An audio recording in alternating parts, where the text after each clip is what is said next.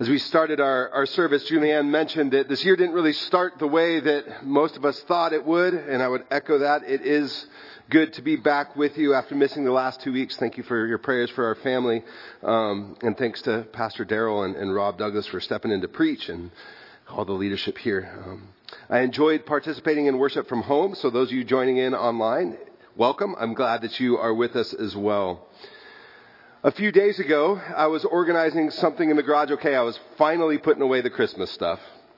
So I was finally putting away all our Christmas decorations and kind of putting it back in the garage where it goes. And our son comes running up to me and says, Dad, I have good news. I said, oh, awesome. What's that good news? Out of breath and full of excitement, he waved me over to this really small dwarf tangerine tree that we have. And he said, Dad, look, the fruit is orange. We have these really small green fruit that have been on the tree for I don't know how long. And yeah, they're orange. I don't know that I would eat them, but the kid who has a healthy obsession with fruit probably will. He was so excited. It was good news. We are going to spend a good amount of time this year as a church walking through the book of Romans, through Paul's letter to the church in Rome. And the image that I would like to invite us to hold on to as we kind of journey in and out of the book of Romans is Paul running to the church and saying, Church, I have good news. I have good news for you and for me. Romans is often seen as Paul's most complete work. It goes from, as we're going to see today, some really complex and deep theological issues into some very practical issues about how to relate with one another, both inside and outside of the church. It was written during a really pivotal time, about 30 years after Jesus' death and resurrection. And it's had a profound influence on Christians throughout history. It's the book that St. Augustine read and then converted to Christianity. It includes a line actually in the first chapter about the righteous shall live by faith, that Martin Luther said haunted him and shaped most of his theology. John Calvin referred to it as the most hidden treasure in all of Scripture. It wouldn't be an exaggeration at all to say it's one of the most studied and most kind of picked apart letters in the entire Bible. So we're going to take it in bite-sized pieces throughout the year. Now, Paul most likely wrote it to the church in Rome while in Corinth before he had really gotten to know the church in Rome. And there's debate over the actual composition of the church in Rome, about how much of it was Jewish, how much of it was Gentiles. We get the idea that it was both. But we also know that the city in Rome was a metropolis. It was very, very diverse. So in a way, he's writing to set their theology straight, saying there's all kinds of different beliefs. Let's get in line. So the Jews, they were proud of their heritage. They held tightly to a tradition and let most of those traditions shape the way that they lived, how they functioned. And the Gentiles in Rome, they constantly boasted about how free they were from the law, that they could do whatever they want because they weren't beholden to the law. And it's as if the Apostle Paul says, look, you're both off. If you're stuck in your traditions, you're missing a point of the gospel. And if you're picking and choosing what parts of those traditions you want to follow, you're also missing it. So he writes to clarify what he actually means when we talk about this word gospel, this good news. Paul brings them back to what was most important.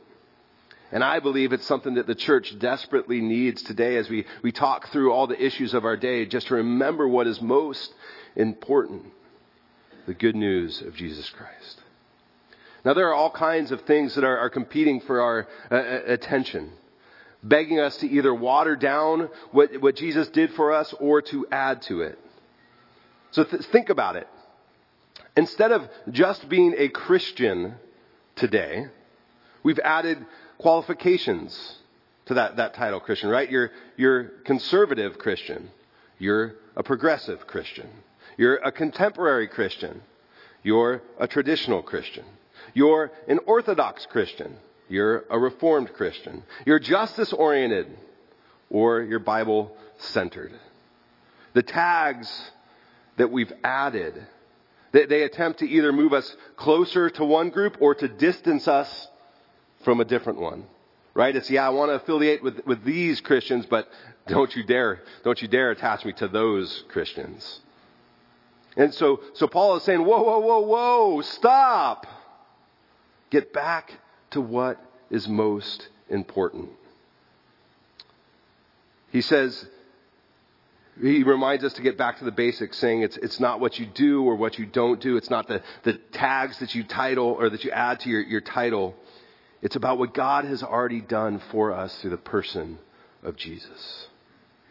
But that doesn't mean that we're just supposed to ignore what Jesus said about how we're called to live or act. Paul is clear about that. It means that the way that we live doesn't make us any more or any less deserving of the grace that Jesus offered. One of my favorite thinkers, Dallas Willard, he writes that grace is not opposed to effort. It is opposed to earning.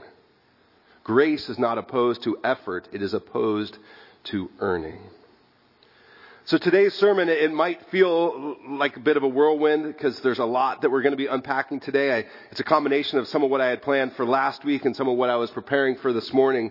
So we're going to cover quite a bit. As all of Paul's letters, they start with this very similar formula. He starts with who he is. Look, I'm Paul, a follower of Jesus Christ, called to be an apostle. Then he addresses who he's writing to, the church in Galatia, the church in Ephesus, the church in Rome. And then a short greeting which we see here in verses 16, or the first chapter verses through the first 16 verses. He gives us this, here's what I'm about. Here's what I'm about, and here's who I'm addressing. That all ends with this idea of the righteous living by faith.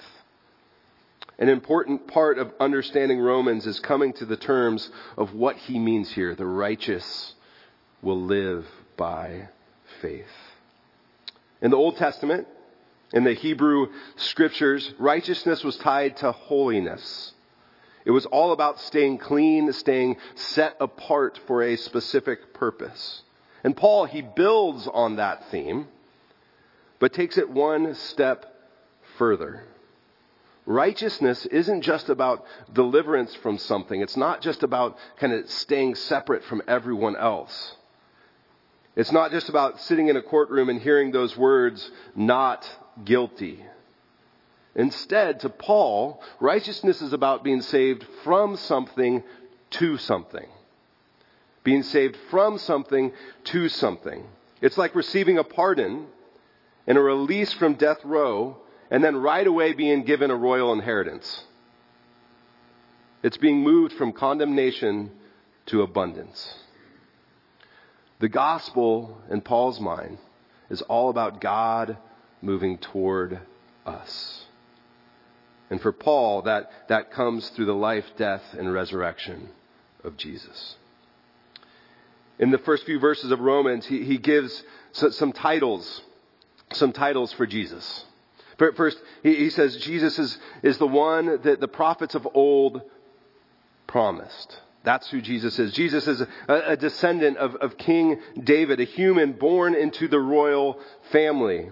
Jesus isn't just human, though.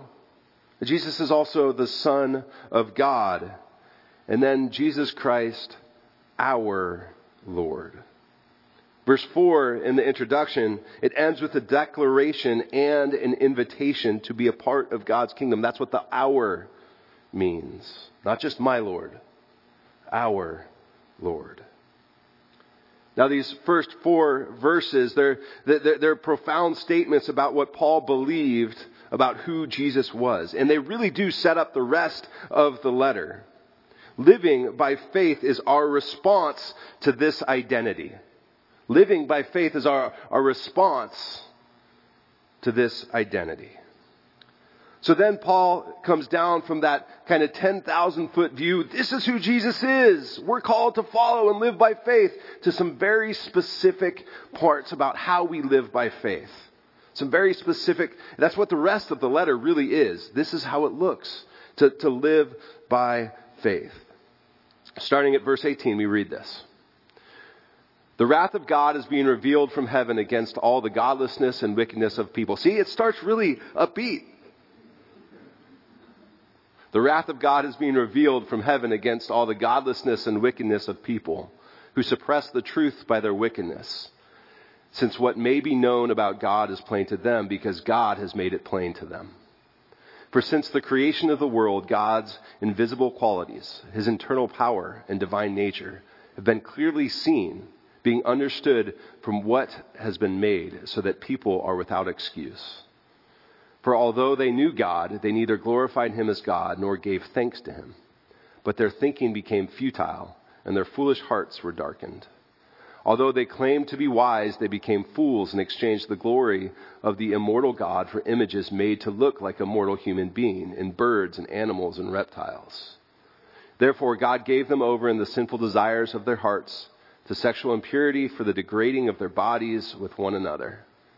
They exchanged the truth about God for a lie and worshipped and served created things rather than the Creator, who is forever praised. Amen. This is the word of the Lord. Thanks be to God.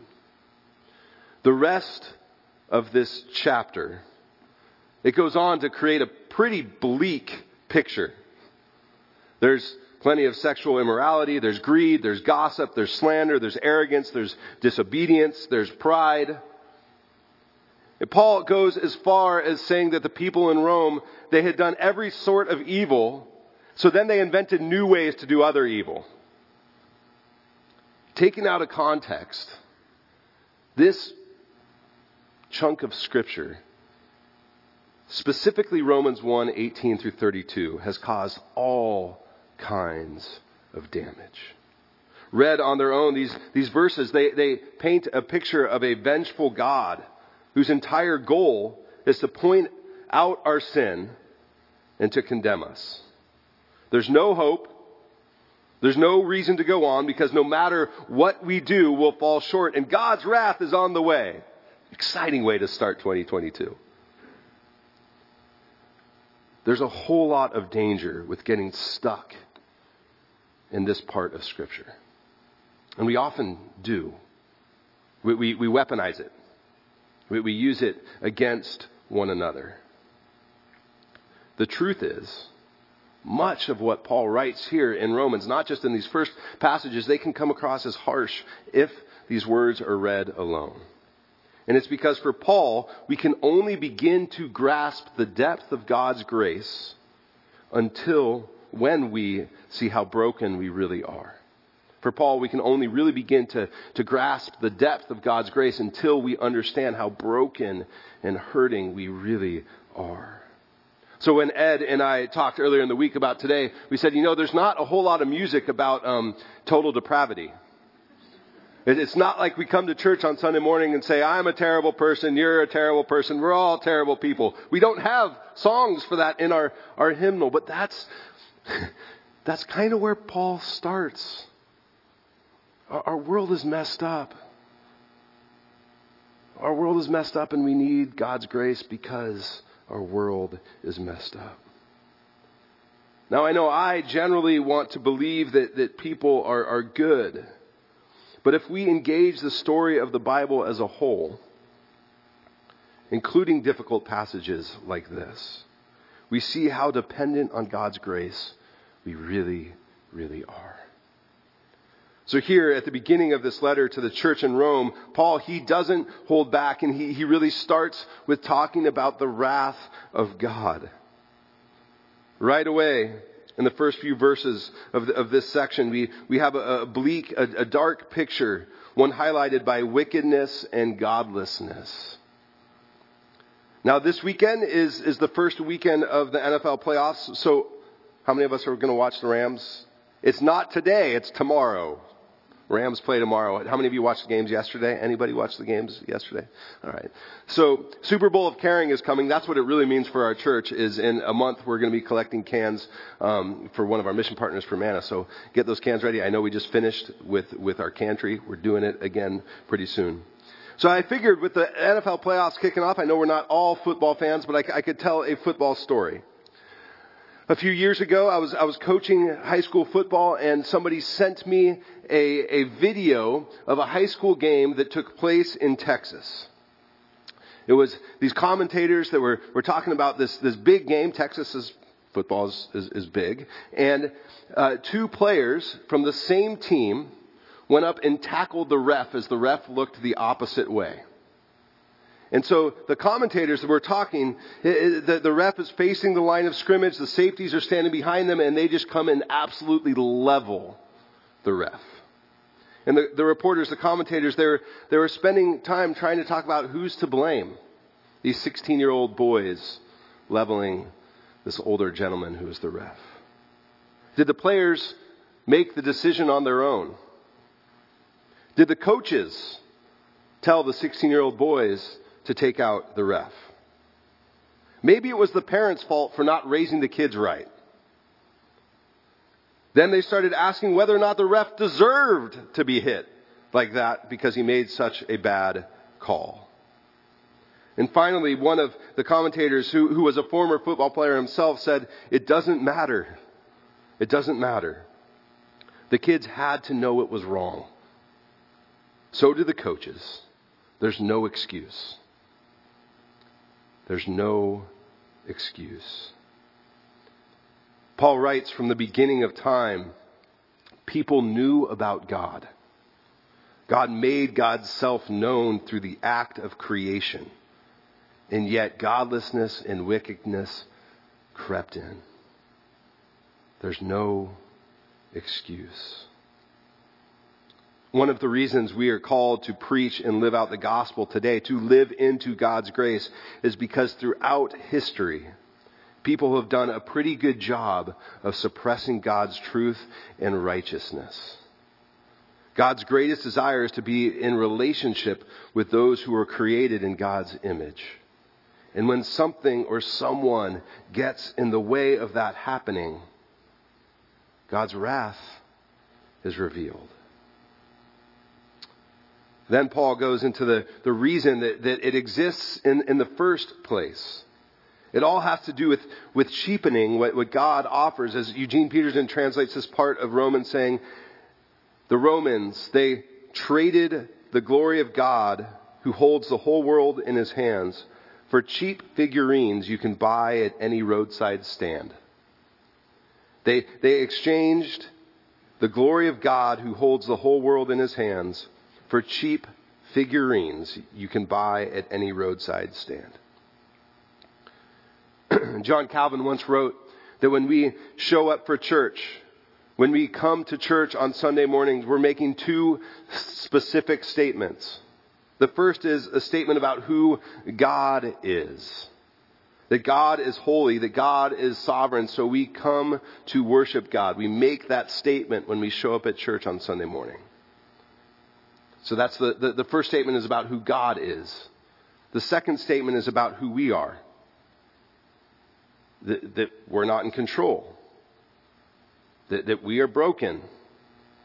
And so we show up to worship the God who is in control, who offers us grace.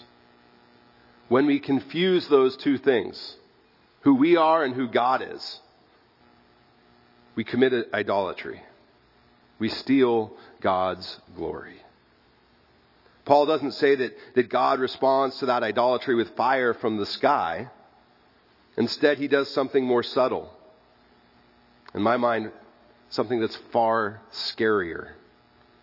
He gave us the right to choose our own course of action, and then gave us the freedom to live with those consequences. Isn't this exciting stuff? It's scary. This idea of God's wrath. Then Paul describes how that wrath looks.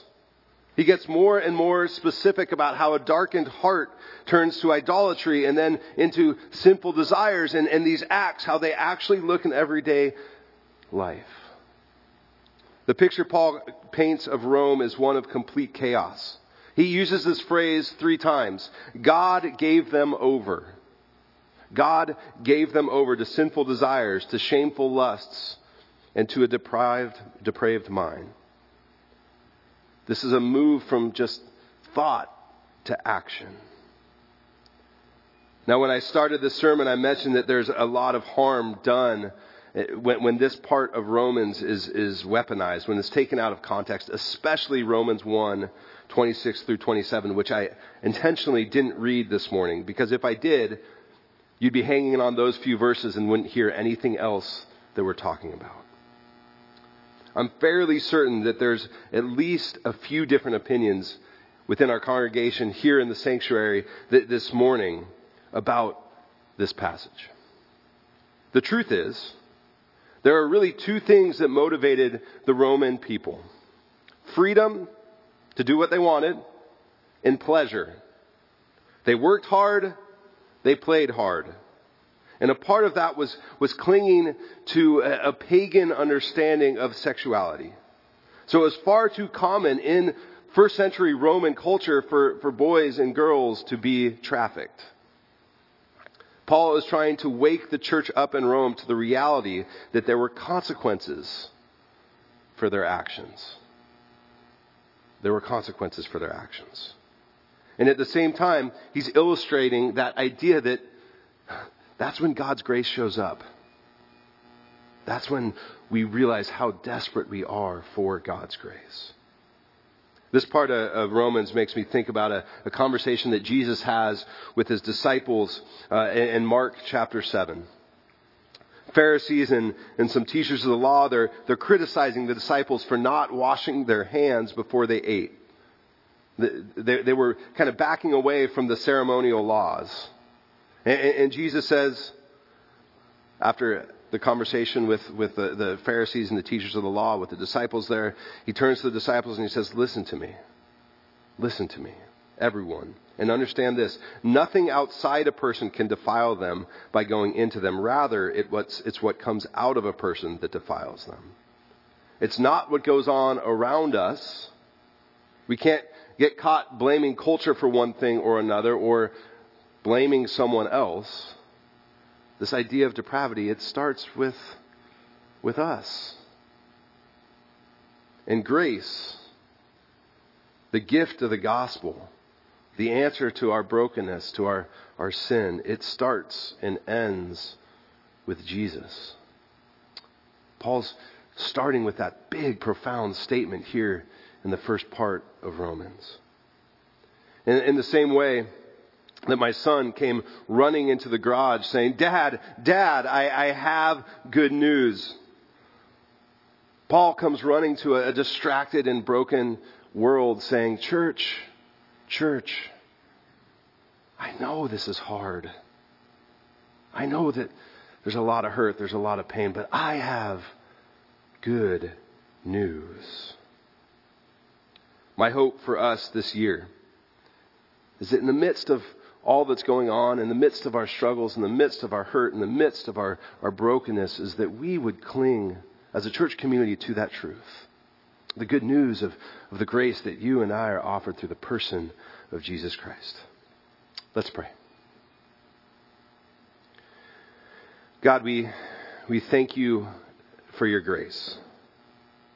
We thank you for loving us, for going to such a great length to make us right with you. We pray these things in your name. Amen.